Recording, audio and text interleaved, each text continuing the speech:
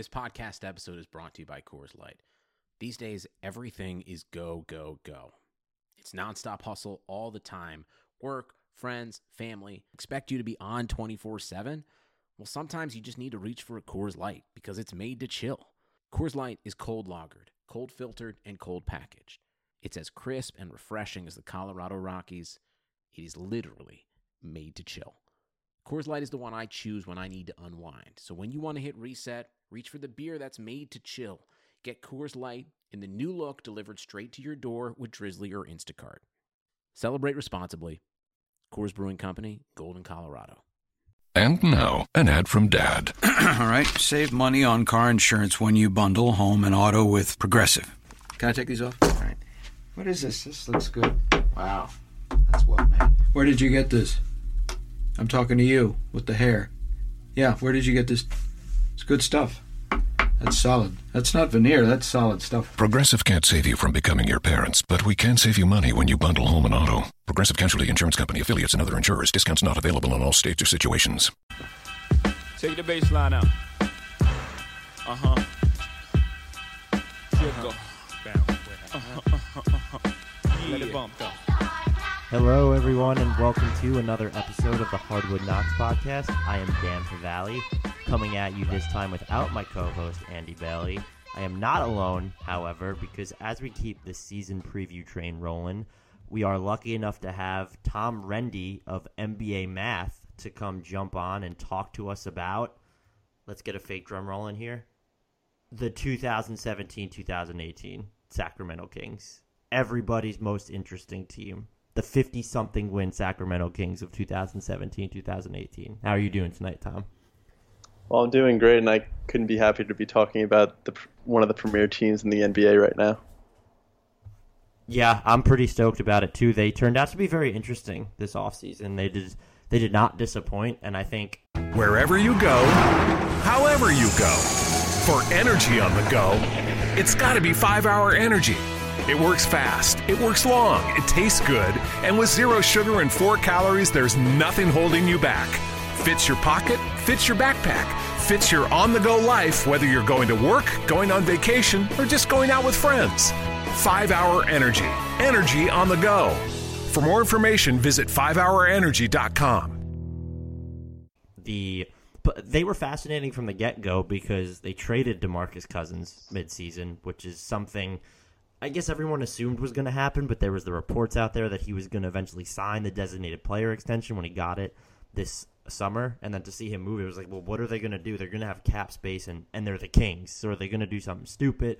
Are they really going to try and get younger? Are they going to lean into this rebuild? So you pick up De'Aaron Fox in the draft. That's a pick that everyone could support. They needed a point guard, but then you go out and you sign Zach Randolph, George Hill, and Vince Carter to $40+ million in contract salary for next season, which runs counter to their timeline. But at the same time, you want mentors in the locker room because this franchise has been toxic from the outside, and a lot of the rumors that were going around was that DeMarcus Cousins was a part of that, but they really didn't have any strong veteran leadership in place. And now they do. So to kind of start there, were you, and you had written about this earlier in the summer for NBA Math, were you fine with them giving out those deals to Hill, Randolph, and Carter to try and, what they did is they prioritized establishing a culture over going out there and playing the part of the Brooklyn Nets and becoming this high-end salary dumping ground? Like you said, it was incredibly divisive, this overture that they took of bringing in veterans, which... to be honest with you, I think just a few years ago, I do believe in advanced stats. I mean, this is why we write for NBA Math. But at the same time, I think I've come around to the idea of culture playing a bigger part into a team's success, and at least settling a strong foundation of a team, especially one like the Kings. Being Knicks fans, I think we get the idea of trying to set a good tone for your organization. And sometimes that's best to do with management.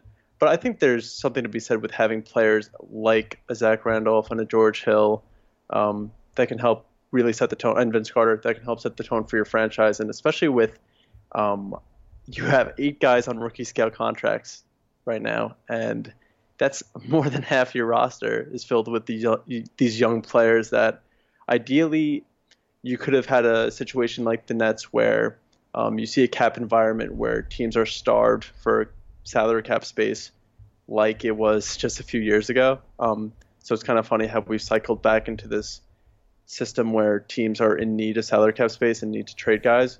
So the Kings could have went that route, and I think there would have been a justification for doing that.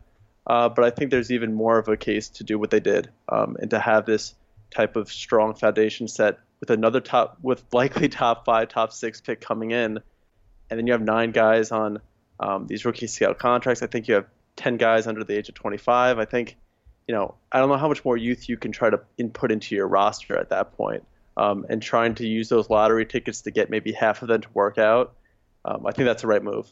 So I was all for it, and I think it was actually a move that we had mentioned beforehand that it was very un-Kingsing. So I was really happy that they did that, and I think it was a positive step forward for their organization. It was also very Kings, though, that you sign Zach Randolph to be this mentor, and then he's arrested for felony marijuana possession with intent to sell, and the charges get knocked down to a misdemeanor. His agent says the accusations were false. It was weed, so I really don't care, and it's not something to necessarily. It doesn't say anything of his impact in the locker room or how he should be viewed or whether his voice will carry weight. Again, it's weed. Like, let's just move past it. But it's just funny that the Kings go out there and they're paying money for these high character guys, and then that happens. Like, that's just so Kings. Just forget about like the actual validity of it or not. And I'm not even here to crucify Randolph. It's just so hysterical that this is what happens. Like, that was the very Kings part of this offseason.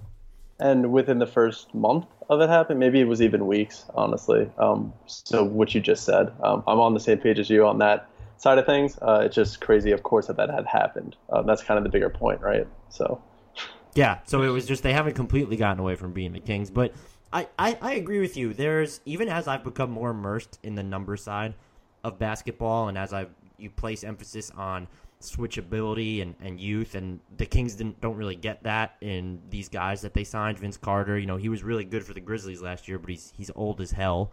George Hill can probably defend some twos, and he will have to guard some twos, but Zach Randolph is a defensive liability. His offensive game isn't really that big of an advantage, even when you play him at the 5 anymore. But I do believe that having those strong voices in the locker room are going to help. I think this only becomes an issue if we see these guys eat into the playing time of kiddies who deserve to be on the floor more, because you still need to develop them. Like, if Zach Randolph is getting minutes at points over Skal or Willie Cauley-Stein, that's a problem. If you see that George Hill being on the roster is impacting the amount of court time De'Aaron Fox is getting because they're not playing them together enough, that's an issue.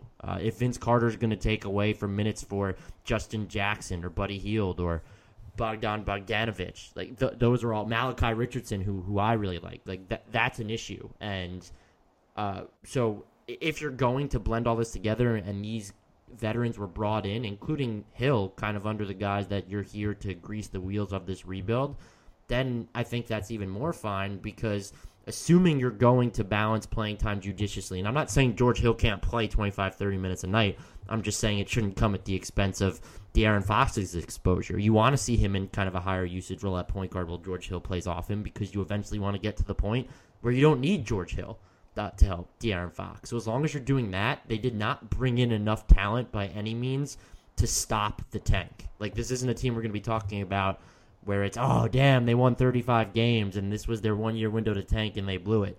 They're still going to be hard-pressed to get to that 30-win mark so long as the rotation is put together properly. Yeah, you said a lot of interesting things. Like, the one thing that popped out at first that I had written down was the 2 drawbacks of, like, the roster construction, where, like I mentioned, the lack of space that we had both talked about in this salary cap environment, and the other was playing time, right? And what you talked about of how Coach Ager is going to balance these two things of balancing the veterans with youth. And as I know, he had trouble doing that in Memphis, and even a little bit last year, he did have trouble with that until towards the end of the year when they had traded off Cousins. So it'll be interesting if he's able to balance that in the right manner. And to be honest with you, it does seem like a really difficult task because, like we had just mentioned, they have all these different young players on the team, and there's a ton of roster crunches that we're probably going to get into that include Bogdan Bogdanovic and Buddy Hield on the wing, and then we have Scal, Willie Cauley-Stein. If you're into Papagiannis, which I'm not as into, and then you still have Kufos and Randolph and Carter, Temple and Jackson on the wing, and there's just so many guys, right? You have so many guys to play, and it'll be interesting if he's able to toe the line of where he's able to play guys and where he's able to sit them and not disrupt the rhythm of the team. So I think what'll probably end up happening is he's not as judicious as giving the younger guys playing time to begin the season, and like most teams, maybe he's able to put his foot on the pedal a little bit earlier mid-season and start playing the younger guys a little bit more. I think that would probably be the ideal balance he's able to reach, but I guess we'll see what happens. And you never know, maybe they got themselves an asset to trade in George Hill, because that contract looks really good. You're going to give him 2 years and $39 million before you have that $18 million partial guarantee in year 3, which I think it's only guaranteed for $1 million. So you've signed him essentially to this 2-year, $40 million deal, and maybe some team, knowing that if he's not going to pan out, they can get rid of him for nothing in that third year. The point guard market is still saturated. You look around the league, and there aren't a lot of teams that might be interested in filling a vacancy at starting point guard. And the ones that might be, they're rebuilding. Like the Magic don't know what they have in Elfrid Payton, but you're not going to go and trade for George Hill most likely unless they, lose their minds. So it's interesting, and I would think that he's – I know people talk about, these contracts could be moved. I don't know who's trading for Zach Randolph. Like maybe in the second year if they need salary matching fodder. Someone would trade for Vince Carter, but I don't know why you trade his expiring deal when it seems like him and Zebo were clearly a package pairing at this point. I don't think we're talking enough about how we have Dave Yeager now with Vince Carter and Zach Randolph, so these are just low-key the Sacramento Grizzlies right now. I would be interested to see, though, if maybe De'Aaron Fox shows out. Maybe the Kings are just a little bit better than they're supposed to be, and there's a rush to get to a point where they're not winning games that they need to be losing. But George Hill might be that guy who just helps expedite the midseason tank, because I don't know why you'd want to keep him necessarily for the life of this deal when looking at Sacramento's trajectory, unless you plan on, because, hey, we don't have our 2019 first-round pick, we need him on the roster because we want to compete for a playoff spot by then. Yeah, that would be an interesting take, and that's definitely probably something they could be looking into as being serious. I hope they're not looking at it that way, so I would be more interested in taking the route that you just said with making a trade. And you could look at situations like I'm not trying to start trade talk already with George Hill. But with Isaiah Thomas' situation right now, you could cobble together expirings in a first. And at that deadline, that first would look intriguing enough probably to the Kings to move a guy like Hill. And Cleveland would probably find some intrigue with plugging a guy like Hill into the lineup if Thomas is in that dire of straits with his hip. That's the one that kind of jumped out at me for now, but I'm sure you can make it work. The Spurs, if Tony Parker has no chance of coming back and Patty Mills isn't getting it done, you could probably make something work there. I did not look at the contracts for them, but I know Cleveland could probably work. So those are just some examples of things that the Kings could do with Hill. And you'd get a half a season for Hill to mentor Fox. Ideally, that would be enough because you'd want to start Fox the majority of minutes halfway through that point anyway. And in year 2, you're hoping Fox takes the reins. I'm high on Fox. I don't know where you stand on him in regards to where the draft fell. Because I think I probably lean towards him being the third best player in the draft, which might be a hot take. But I'm curious where you fell. I know. I'm curious where you fell in your overall feelings towards Fox, because obviously it was a good draft, but I'm curious what you thought. He has to show me that he just has the 3-point range. That's the big thing for me, is that we talked about, John Wall will develop 3-point range, but he's been kind of up and down, and I think he's at the point now where he's a threat.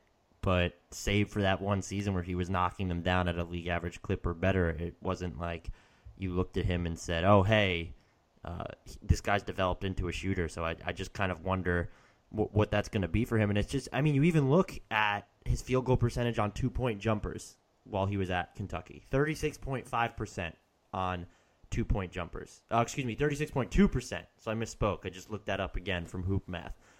That's not very encouraging, so maybe he gets there. But if you're surrounded by enough floor spacers, maybe it doesn't matter. He has the tools to be good on defense, and John Wall could, if that's the comparison we're going to go with, he can be a very good defensive player when he's locked in. So there's a chance for me. It's tough to choose him over guys like Josh Jackson or Lonzo Ball or even Markelle Fultz. So, even Malik Monk might end up being a better pro than him just because he has a more fluid offensive game. I think you take De'Aaron Fox because he has that experience and know-how as a playmaker, but I'm interested to see where he lands now that you think he could be the third best player in the draft, because I don't even know, was he ever really considered that top 5 prospect? It never really seemed like he was mentioned in that conversation.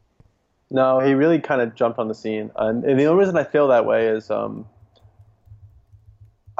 know I'm going to the film, but I do have trust in his jumper. And I think you had to take some trust into his form if you have an idea of player shooting and stuff like that. So I do agree that his form can make it work. And his free throw percentage was, what was it? It was 74% last year in college, which was encouraging for me. And that's not the end all be all when you translate it to NBA 3-point range. Our friends over at Nyon Calculus has done great work in this regard of taking the combination of 3-pointers in college with free throws and the attempts. And that's kind of the big thing with De'Aaron Fox.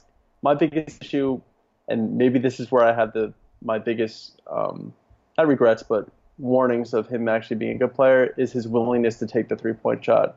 Because he didn't even take 2 3-pointers a game when he was in college. And then you look at a guy like John Wall, and he took over 3 a game. And the difference in percentage-wise was well over, it was nearly 10% difference between those two. So that's a huge difference. It was okay. It was the difference between 25% and 32% for John Wall. So I hope he can get into at least John Wall level, right? That's kind of the barometer, right? Because if you can have the athleticism of Wall, which he probably doesn't have, but that's the closest comp you can make, and if he can get close to his shooting averages, you can cobble together a player that would be the third best player in the draft. But like you said, it's a bit of a hot take. I just have trust in his athleticism, and I hope that his form's able to take shape in the NBA. And with the right environment, I think the Kings are forming. I think he should be good enough to make it happen. But like I said, I'm bullish on him more so than others. I shouldn't have said he wasn't talked about as a top 5 prospect, because obviously he went number 5 and a lot of people pegged him for the Kings. Sure. I just meant in terms of top 3 when you always have those. I mean, there was that chatter maybe the Sixers would take him, so I definitely misspoke there. I just don't, like you said, maybe it's the right environment, the right compliments around him. I just need to see more out of his jumper, because if you're going to be especially a ball-dominant point guard, you kind of need to have that range on you. And I think Wall's gotten to the point where he'll shoot 33% every year, I guess, like clockwork, or close to it, 30+%. And that's good enough for defenses to do more than just respect his lightning quick first step, and they'll play up on him a little bit more. So if you get to that point, you can be a star in this league. We've seen it with John Wall, so maybe it happens with De'Aaron Fox. It's going to be fascinating to see how they bring him along, too. Is this going to be a situation where Wall got to baptism by fire, essentially, or now you have Hill on the roster, you gave him a lot of money. Are you bringing De'Aaron Fox not off the bench, but are you even going to let him crack 20 minutes? What happens in crunch time? Are you going to give him the ball? Are you going to have him on the floor with George Hill? So I think a lot's going to depend on, maybe you're laying the groundwork in the locker room and you have a guy like George Hill who can help mentor him now. But I'm just so interested to see how they're going to use him, how often they're going to use him, how much of a leash he's going to be given when he is on the floor, especially with George Hill. Will they let De'Aaron Fox be the primary ball handler? It makes sense because Hill's by far the better off-ball shooter at this point. But at the same time, the temptation to go with that more proven veteran will be there. So that's going to be a big question that is up there to define their season. I just think right now I could probably see Jackson, Ball, Fultz, Dennis Smith all being better than him. And maybe he'll end up being. I have no qualms with them taking him top 5. I like that you said I'm intrigued now, and it's going to make me pay so much more attention to him that you said he could possibly be the best player in this draft class. And he said it too, and he has that bit of John Wall in him, it seems like, where he's just like, oh, I can hit NBA threes. Like, it wasn't like I'll work on it. It's just, oh, I can hit NBA threes. And that's something that John Wall would say. Like, yeah, I could win MVP. Yeah, I'm the best two-way point guard in the league. And I'll probably end up backtracking at some point when I see a few more of his games in the regular season. But I would say I wouldn't pick him as Rookie of the Year. Like, the environment he's created, like the environment with the Kings right now is not catered to him putting up numbers, right? That's probably a Dennis Smith situation in Dallas. But I do think with time, I guess we'll see where he ends up. But it's funny though, right? We always compare point guards who have trouble shooting in college and who have explosive athleticism to John Wall, because no successful point guards that can't shoot are that good, right? Because you see guys like Elfrid Payton and Ricky Rubio, like they're good, but like they have a ceiling to how good they can be, and that's why they'll never be in the star category. And that's a great point. If he doesn't end up shooting, there's no way in hell he'll ever be the third best point guard in this draft, third best player in this draft. So that's kind of what it comes down to, right? It's funny that we can talk all about maybe his driving ability, his transition, how good of a ball distributor he can be, how he plays in the pick and roll, and it comes down to, is he going to shoot the three? That's kind of the NBA now, right? Can you shoot the three? And I have faith that he hopefully will, but I think the rookie year actually will be kind of key in seeing how often he's willing to unleash from deep and how hesitant he is to take it.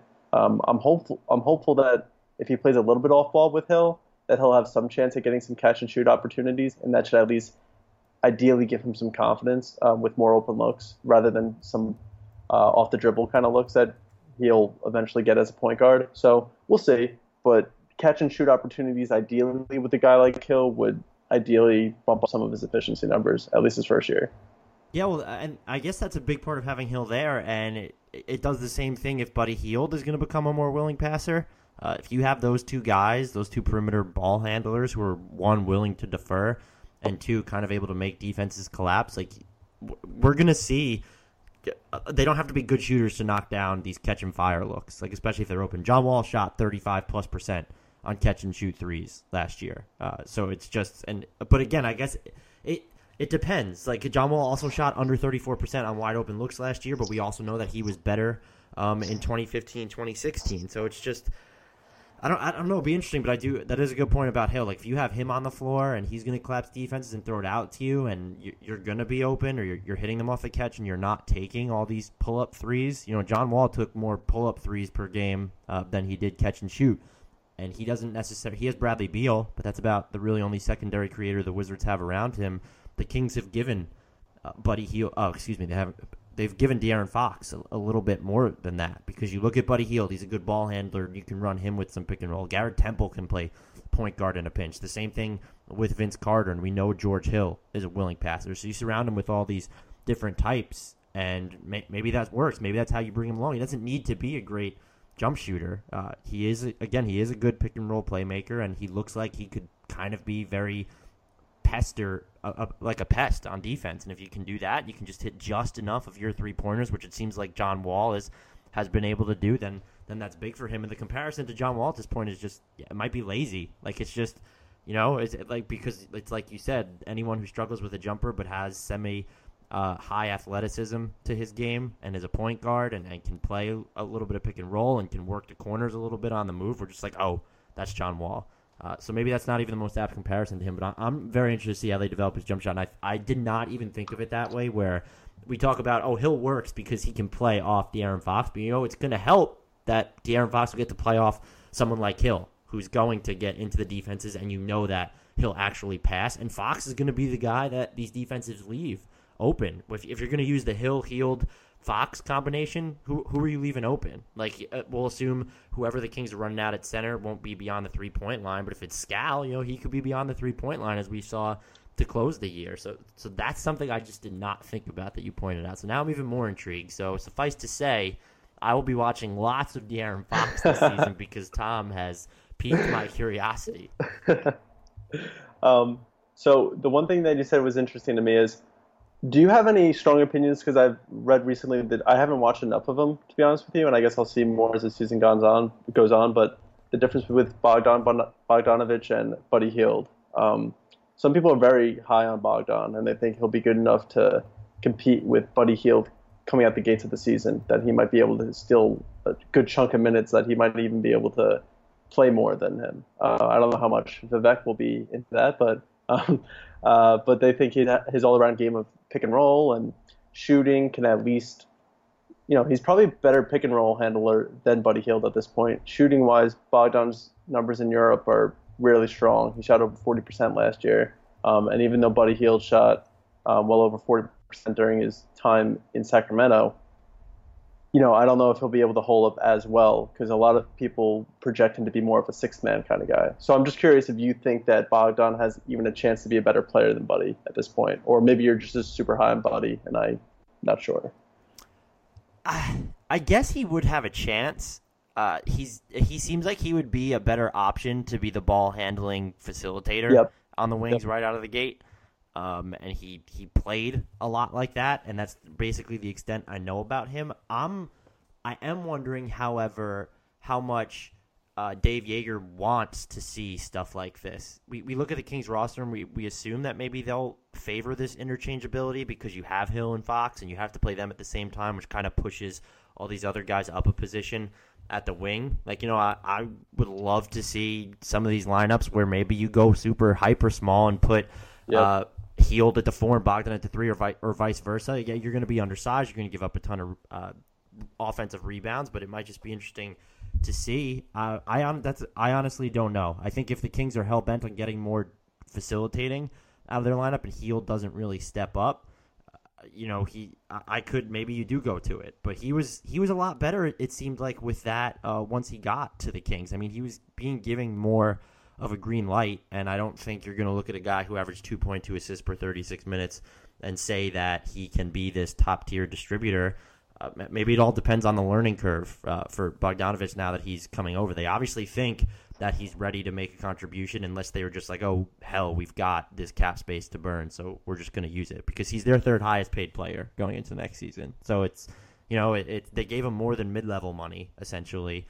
So you believe he's going to make an impact. I honestly don't know how they would view him, and I didn't watch a lot of him but prior to what he came over, and what I've seen is limited. The only thing, like I said, know about him that I know you said is he's supposed to be this very fluid ball handler on the wings, and if that's something the Kings are interested in, where they want this kind of, I call it the net style approach now, just where they're the budding, I don't know if we can call them budding, but they're the team that's rebuilding, and they want everyone on the court basically to be able to run, pick, and roll. And I think if you put Scal at the 5, it's very easy to establish that type of synergy on the Kings. I just wonder whether they're interested in that type of dynamic. And I don't foresee a scenario in which one of the minutes for each of these two players is coming at the expense of the other. And if it was, I could see the Kings rolling with Buddy Hield a little bit more, because at this point he's more established in the NBA, and he shot really well for them once he came over through those 25 games. So that would be my guess, but you never know. I mean, that was a good point to make out as well. Yeah, I was kind of torn between those two things that you said, right? Because there's obviously a lot of stock in Buddy Hield. He was like the crown jewel of that trade with DeMarcus Cousins. But then you have this player in Bogdan who's getting this really nice contract. Like, he got paid pretty significantly to come over. So you have these like two juxtaposing ideas of these players against each other, and where do you align? And obviously coaches don't think about this when they play players, but they obviously play in the subconscious a little bit. So I'm interested to see how that eventually plays out. I think Hield probably gets the green light to begin with, and then maybe things change over time. But I am interested, and it's so funny because their roster is constructed in such an interesting way of like that they don't have wings, which is just the NBA in general, but they have the option to play small so much. But then you have Dave Yeager, and you have Scal and Zebo and Willie Cauley-Stein and Kupo still. So it's like you can only play small to an extent before you get roadblocked with like a bunch of big men on your roster. So I'm curious how they're able to diversify their lineups in this way. Like, I've thought the Fox Hield, maybe you can get away with Bogdan playing the 3, and then you have Scal and Willie Cauley-Stein. At least the shooting on that lineup would be a ton of fun, at least giving Fox the option to kick it out to either Hield or Bogdan, or Scal's got a beautiful stroke that I'm sure we'll talk about for hours. And Willie Cauley-Stein diving to the rim. I mean, that's like a pretty solid, at least fun offense. They might get roasted on defense, but at least it would be fun to watch a little bit on offense for them.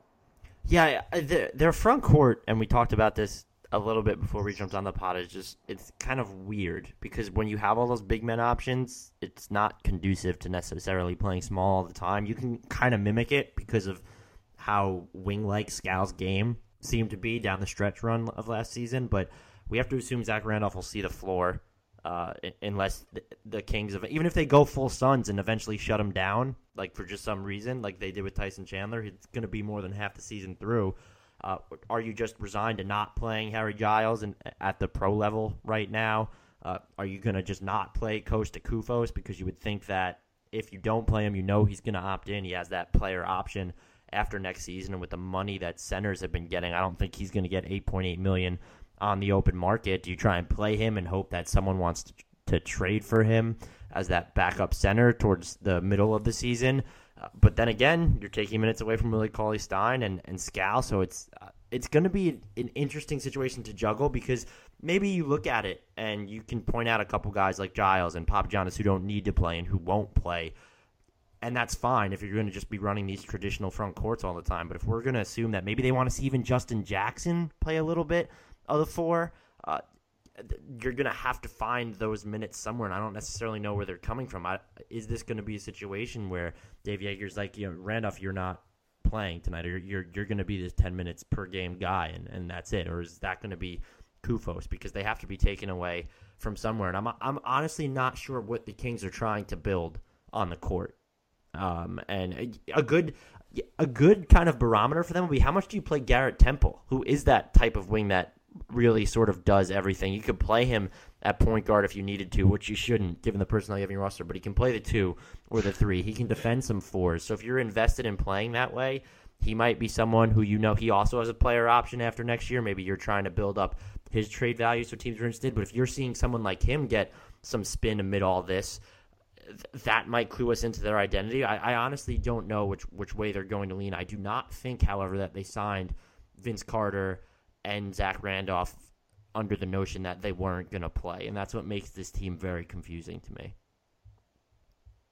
Right, they have, for a team that's not good, they have one of the most interesting roster breakdowns of all teams, right? It's crazy. I feel like there's at least some type of clarification of where minutes are going to be distributed, and then with them it's just he could get 30 minutes, and I think it'll probably change throughout the season. Gary Temple's a great example of that, right? Because if you tell me right now how many small forwards do the Kings have, you could reasonably tell me they have one, and his name is Justin Jackson. that is you could make that case to me, and that kind of, it's not shocking considering the dearth of wing depth in the NBA, but still it's kind of insane. That's how they do that's how they're gonna have to construct this team. And you could probably get away with Vince Carter playing there, and Temple in spot minutes you could probably get away with playing him at the 3 with how good he is on defense. But it's still not ideal, and considering where they are as a team right now, it's okay. But it just is kind of unfortunate that they have all of these lottery tickets that I said of, at the guard position and at the big man position, and you want to see them all play, and it kind of comes down to that same thing we talked about earlier of how Coach Yeager is going to distribute the minutes, and that'll be kind of the cloud hanging over the season right now is who's going to develop, and if he's able to give them enough playing time to see if they can develop right now, because it might be too late by the time the season, halfway through the season. You can only get so much of an indication of how good a player is. Buddy Hield last year, I know that he was traded, so that's why they didn't get to see him more than that. But 25 games doesn't tell me as much as 80 games, obviously. So this will be a bigger season for me to tell how good of a player he is. And considering he's a little bit older than most young players, it'll be really important for him to have a good season this year. Yeah, he'll be 24 in December, so it's kind of crazy when you look at a guy like Giannis who's 22 right now. So. So it'll be interesting. So for me, though, when you look at a team like the Kings, they're obviously planning for the future. Do you think they plausibly could have a team right now that has a number 2 option on a championship team? Do you think Fox or Scal, or I guess it's really those two guys, right? They're young players, a number 2. Yeah. It's a good question. I would be more inclined to say that it could be Scal. Right, yeah, me too. Just after seeing what he pieced together after that 25-game run at the end of the season, he cleared 20 minutes per game, was averaging 10 points per game, 6 rebounds. He shot 37.5% from 3 on a very limited number of attempts. He shot 54% from the field overall, and it was just really fun to watch it. He could create off the dribble than more people gave him, or at least, maybe people gave him credit for that and I just wasn't paying attention, but he created off the dribble better than I would have thought that he could. You looked like his defensive switchability was really interesting to me because you look at like the offense, and they were actually better during that 25-game stretch without him offensively on the floor statistically. He helped their defense not a great deal, but they let up 107.8 points per possessions with him on the court compared to 112.3 without him, which is kind of a big difference. It's almost a 5-point difference, and that switchability helps if you can use him, even if he's at the 4, because we know Cauley-Stein can switch. He has that, like, when you watch him on defense, he kind of has that Nerlens Noel likeness to him, where it might even be more so, perhaps just because he seems like he's flying all over. He has those long arms. He can, as a big, he's going to get you steals that other guys wouldn't. He should be able to be an okay rim protector, and he can be that rim runner. Doesn't necessarily seem to want anything more on the offensive end, which is a big deal. And when they played him and Skal together during that 25-game stretch, the offense, the offense wasn't bad. Like it wasn't bad during that stretch with those two on the floor. So if you have those two big guys who can sort of balance each other out, and we know that Skal has the okay inside-out game, and eventually both of these guys should kind of hit on the defensive end, that would be interesting to see. So I would have to roll with Skal since we just kind of went off on that tangent there. And I was actually just double-checking my statement about the offense, and it was actually not good with those two on the floor to finish the year, but that's kind of to be expected. 104.4 points per 100 possessions, which is about bottom 10. But it looks like those two have, just because of what Skal was able to do, and he kind of looked like he broke right on the offensive end, it looks like they can coexist together long term. And I think to have that big, if you're going to have a big who can be the number 2 option offense, he needs to sort of have that switchability factor. And it looks like Skal has that on the defensive end. And then it looks like he has more to his offensive armory on the offensive end than he was expected to, at least this early into his career.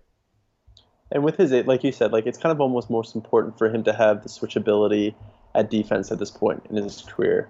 Like with how skinny and long he is, you kind of want to make sure that he can handle the center position right now. Because on offense, he'll be able to make it work, especially like stretching the floor. Like he'll be fine. Like obviously banging on the board, you'll need to be able to beef up a little bit more and be able to grab some more. But he should be okay at least since he can play on the defensive side. The one thing I was interested in, because I knew he had shot so well in the mid-range, so I just wanted to double-check how well he shot. And from 16 feet to three-point range, he shot 58% last year. So that'll probably take a little bit downwards, I'd like to think. And it was only 38 attempts, so obviously small sample size alert. But that just does show, though, how good of a shot he does have. And, like, it doesn't take a genius to look at his high release and think that that's translating to a solid NBA player, at least from a shooting standpoint. And I think easily he'll be able to take way more than 0.2 3-pointers a game as he goes on, right? It seems like his game, more so than others, you can easily see that translating a couple feet beyond the 3-point arc. I'd like to think you agree with that, right? Yeah, I don't necessarily know if he's ever going to be the guy who creates his own shot from that far out, sure. but yeah. You don't really have to. And it looks like he did so many. He was doing so much on the offensive end that I really couldn't even fathom it at times. And I mean, if you're going to get a rookie who's, he's tall, he's not necessarily this huge burly guy, but if you're going to give me something like that who's going to shoot 46+% in the post anyway, as a rookie, like that's not really easy to do. You don't want to work out of the post anymore, but like that's a good dump option to have down there all of a sudden. And it makes you wonder, will they eventually try and groom him into to play a little bit more center? Will they trust him to sort of get the passes out of the post a little bit more often than he did when he was given those possessions? So it'll be very, very interesting to see how he develops offensively. And I could honestly see him being the type of big where you get to run those sort of inverted pick and rolls. And he would have to become a better passer, but it looks like he already has the handle, and where you can use him as the ball handler, and maybe it's a dual big pick and roll with Willie Cauley-Stein. I doubt that, just because it doesn't look like he's going to be much of an outside threat. But Skal didn't shoot that well out of the pick and roll as a roll man last year, but because he has such a nice handle and a fluid mid-range game, maybe you can run those inverted pick and rolls where it's with him and Buddy Hield or Justin Jackson. Looks like he might be able to be a good slasher. Maybe even De'Aaron Fox. You try and get that little Dennis Smith Jr. element out of him, where we see DSJ as that guy who's going to finish off catches off screen. So maybe you can run a little bit of that, or maybe it's just that Nikola Jokic, Gary Harris style telepathic connection where you have guys running backdoor cuts when he has the ball. Again, it looks like he's going to need to develop as more of a passer, but some of the numbers he just put up on offense and out of the post and the shooting, like you said, that he had from mid-range, he was once again okay under limited three-point volume. He might be the most important player to this team's future. And 8 3-point, let's just get this at 8 3-point attempts is nothing. So I'm not trying to say that he was just super accurate, but he took them, and almost a fifth of his shots came from 16 feet out to the three-point line. So the range is there, and when you move like a wing as he does, that's a big deal to have in a front court prospect. And we're not about to put him in this unicorn conversation anytime soon,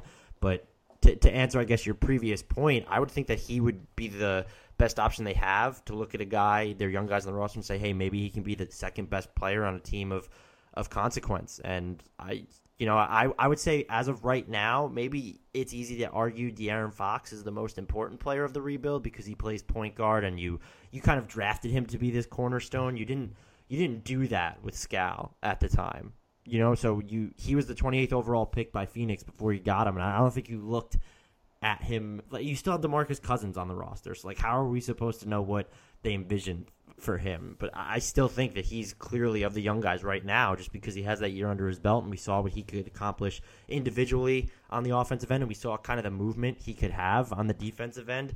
He would be their best youngster from that small gaggle, and I don't necessarily know who's going to challenge him for that next year. Willie Cauley-Stein looks like he's going to be that solid, if unspectacular, player, and I just don't know how they're going to use De'Aaron Fox or how much freedom he's going to be given in his first year with George Hill on the roster.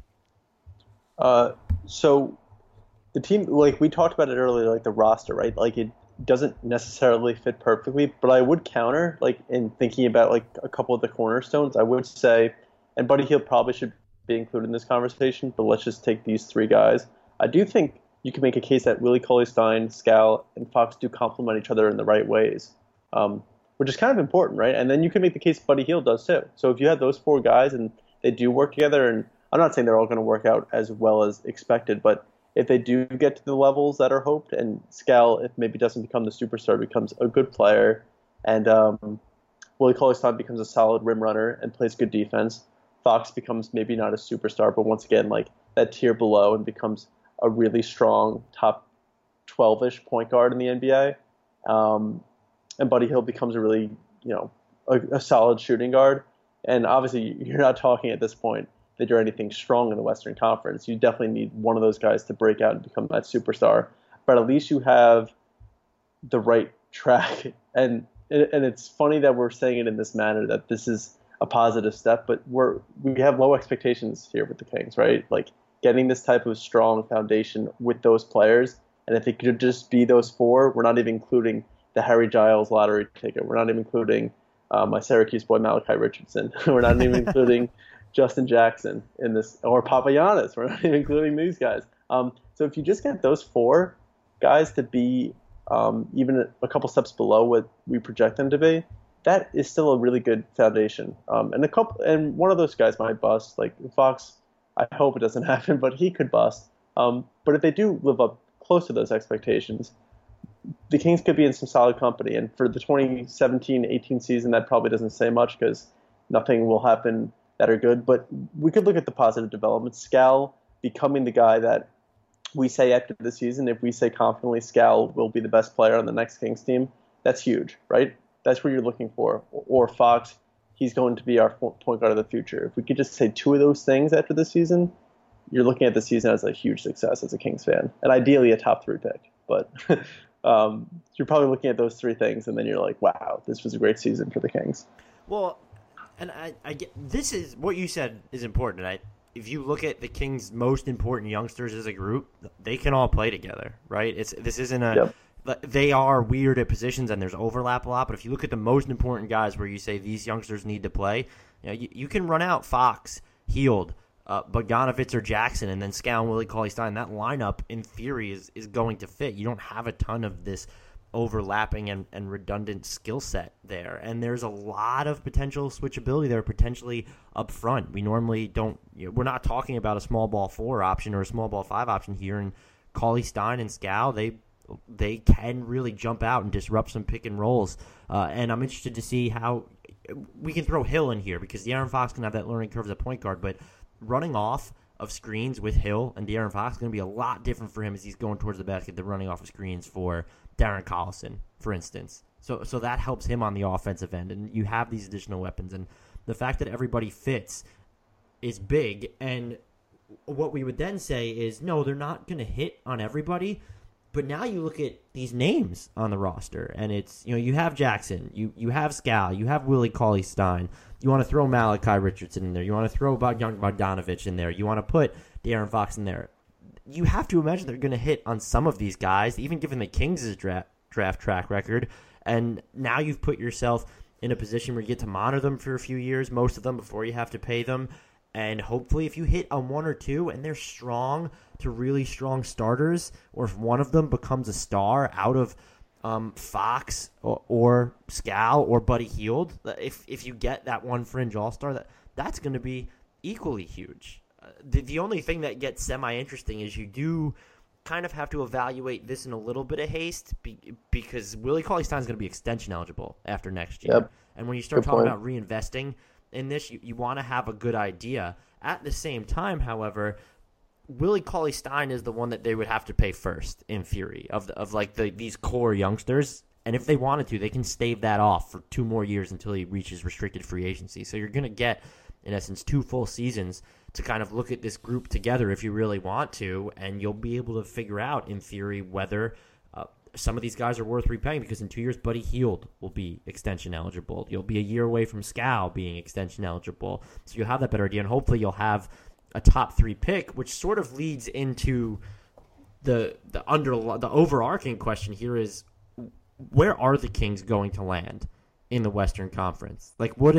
And we normally will do a worst-case scenario and a best-case scenario. I don't know that we can do that for the Kings because their worst-case scenario is probably winning too many games.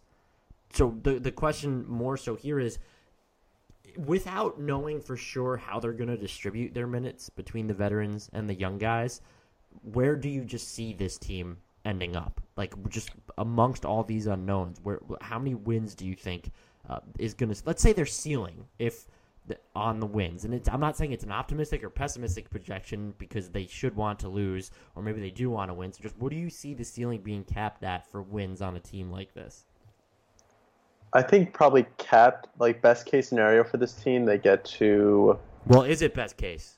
Oh yeah, right. I have air quotes going on right now when I say best case. So I think they could top out wins wise in my projection, probably be about 30-31. Would probably be like in the ideal rosy scenario. That's probably where I have them, which is kind of funny because I remember people after the George Hill signing and Zach Randolph signing and Vince Carter. I think I did see people. I wish I favorited the tweets saying the Kings would challenge for a playoff spot, which I laughed at very hard at. So I don't think that's going to happen. Worst case scenario is, Hill plays 30 games, Randolph plays 50 games, and they win, let's say, about like 24 games. I think maybe worst case is more like 22, but I think they'll probably fall around like the 25, 26 range by the end of the season, which is 6 wins less than last year. And I think that's probably where it ends up, though. I think they're going to be very more than willing to play the young guys when that All-Star break comes up. And I think they're going to be fine tanking just a little bit towards the end of the season. And maybe they don't even have to. The West does them a favor there, because right now the only team in the West that looks like it's actually trying to lose is the Suns. And they still have Eric Bledsoe. If they're not going to deal Eric Bledsoe, they're going to have to play him, and he's going to add a few wins to your bottom line. They were still able to finish with the worst record in the West last year. So you could theoretically, if you're the Kings, try. And if you end up with about the same number of wins as last year, you're still in position with a top 7 pick, maybe, at worst, because I think 32 wins would have given you the 7th worst record in the league last year. What was it, 8th? It was 8th. So that's not ideal. You would like to see them fall lower, but I think they will, because the Lakers have an incentive to really try and win all year because they're not going to get their pick. I guess a lot does depend on what's going to happen with Dallas. They've admitted they're rebuilding, but are they going to trade into that rebuild, or are they just bent on keeping Wesley Matthews and Harrison Barnes and even Nerlens Noel, who's going to be a free agent? Or do you just want to keep all those guys together?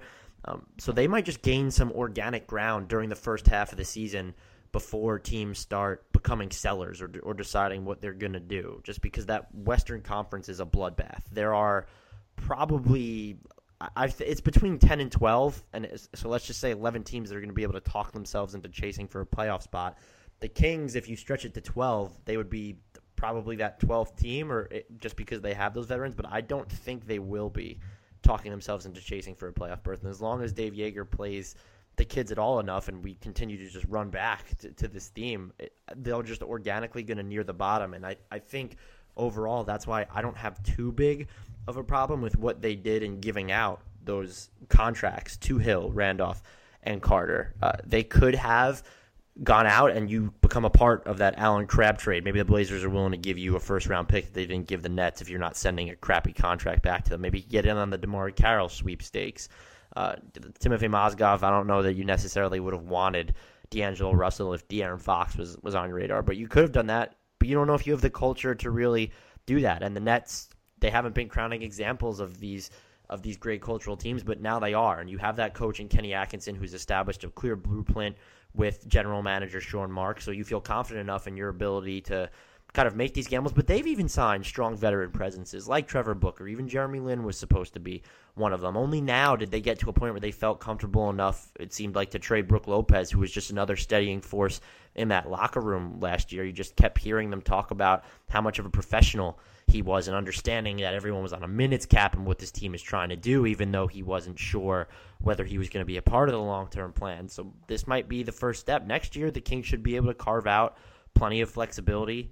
The option of it will be there, and that's when you could be more aggressive in going after salary dumps. Or, again, maybe with their pick going to Boston or Philadelphia at that point, they'll chase free agents and try and go after a playoff berth. Doesn't seem like the right way to rebuild unless all these youngins just blossom into stars right on the spot. But I have a tough time believing that they'll get to 30 victories in the Western Conference and think that they will be worse than last year and that we could be talking about them once again as holders of a top 5 pick. And it would be nice for their sake if they could get into the top, to get the top lottery odds or the top 2 lottery odds, but it looks like they've sacrificed that potential, that 1-year tanking window ever so slightly just so they can lay down a better emotional infrastructure. And I do think that's hard to criticize just because we're not looking at a team that boasted one to begin with. And so why are you going to go out there and try and become this salary dumping ground? So I think I'm with you there. I think they're going to end up, you had them at 32. I'm going to take the under on 32. And I kind of... no. Overall, well, that's the high point. I think overall, if I had to pick a number, I'd pick 26 for them there. Wow, that seems about right. Worse than last year by 6 wins. That's yeah.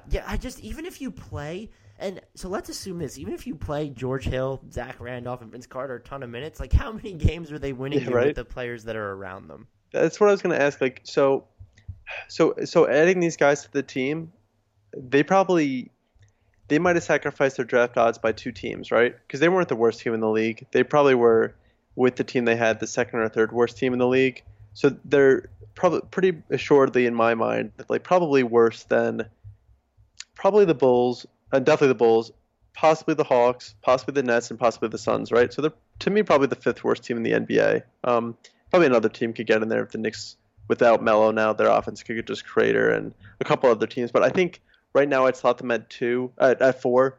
They might have been 2 if they didn't add these other guys, but I don't even know if I would have made that case at the time. So that's the interesting spot with these signings, right? Is like how much did they actually ditch the tanking effort in order to sign these guys? And I don't know if they sacrificed that much to do so. And we've kind of beat that conversation to a pulp at this point. But I really do think that's like the interesting thing with this team, and that's what the conversation all summer was, at least regarding the Kings. That's what the conversation was all summer.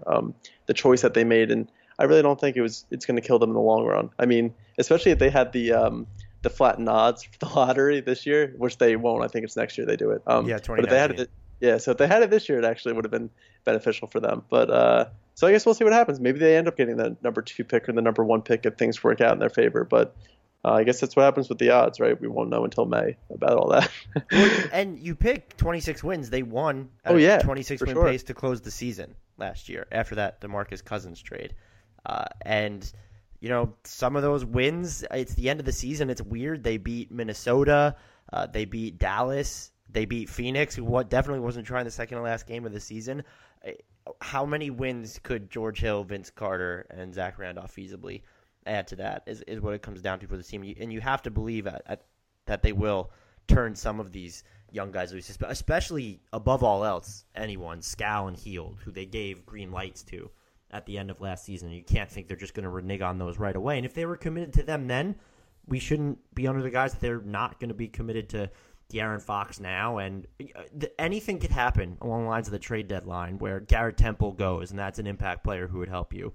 The Nuggets need to be talking to the Suns and the Kings about either Bledsoe or George Hill because they look like they could use some point guard help even with the best passing front court in the NBA. So anything could kind of pop up. And if you make a trade, if Hill goes or if you get rid of Garrett Temple or if you're at a point where you can say, hey, we're just not going to play these vets, this all of a sudden looks like a 25-win team, and maybe which teams can you say with certainty are going to be worse than them next season? And with certainty, I don't know that you can necessarily say anyone. Phoenix seems like a good bet.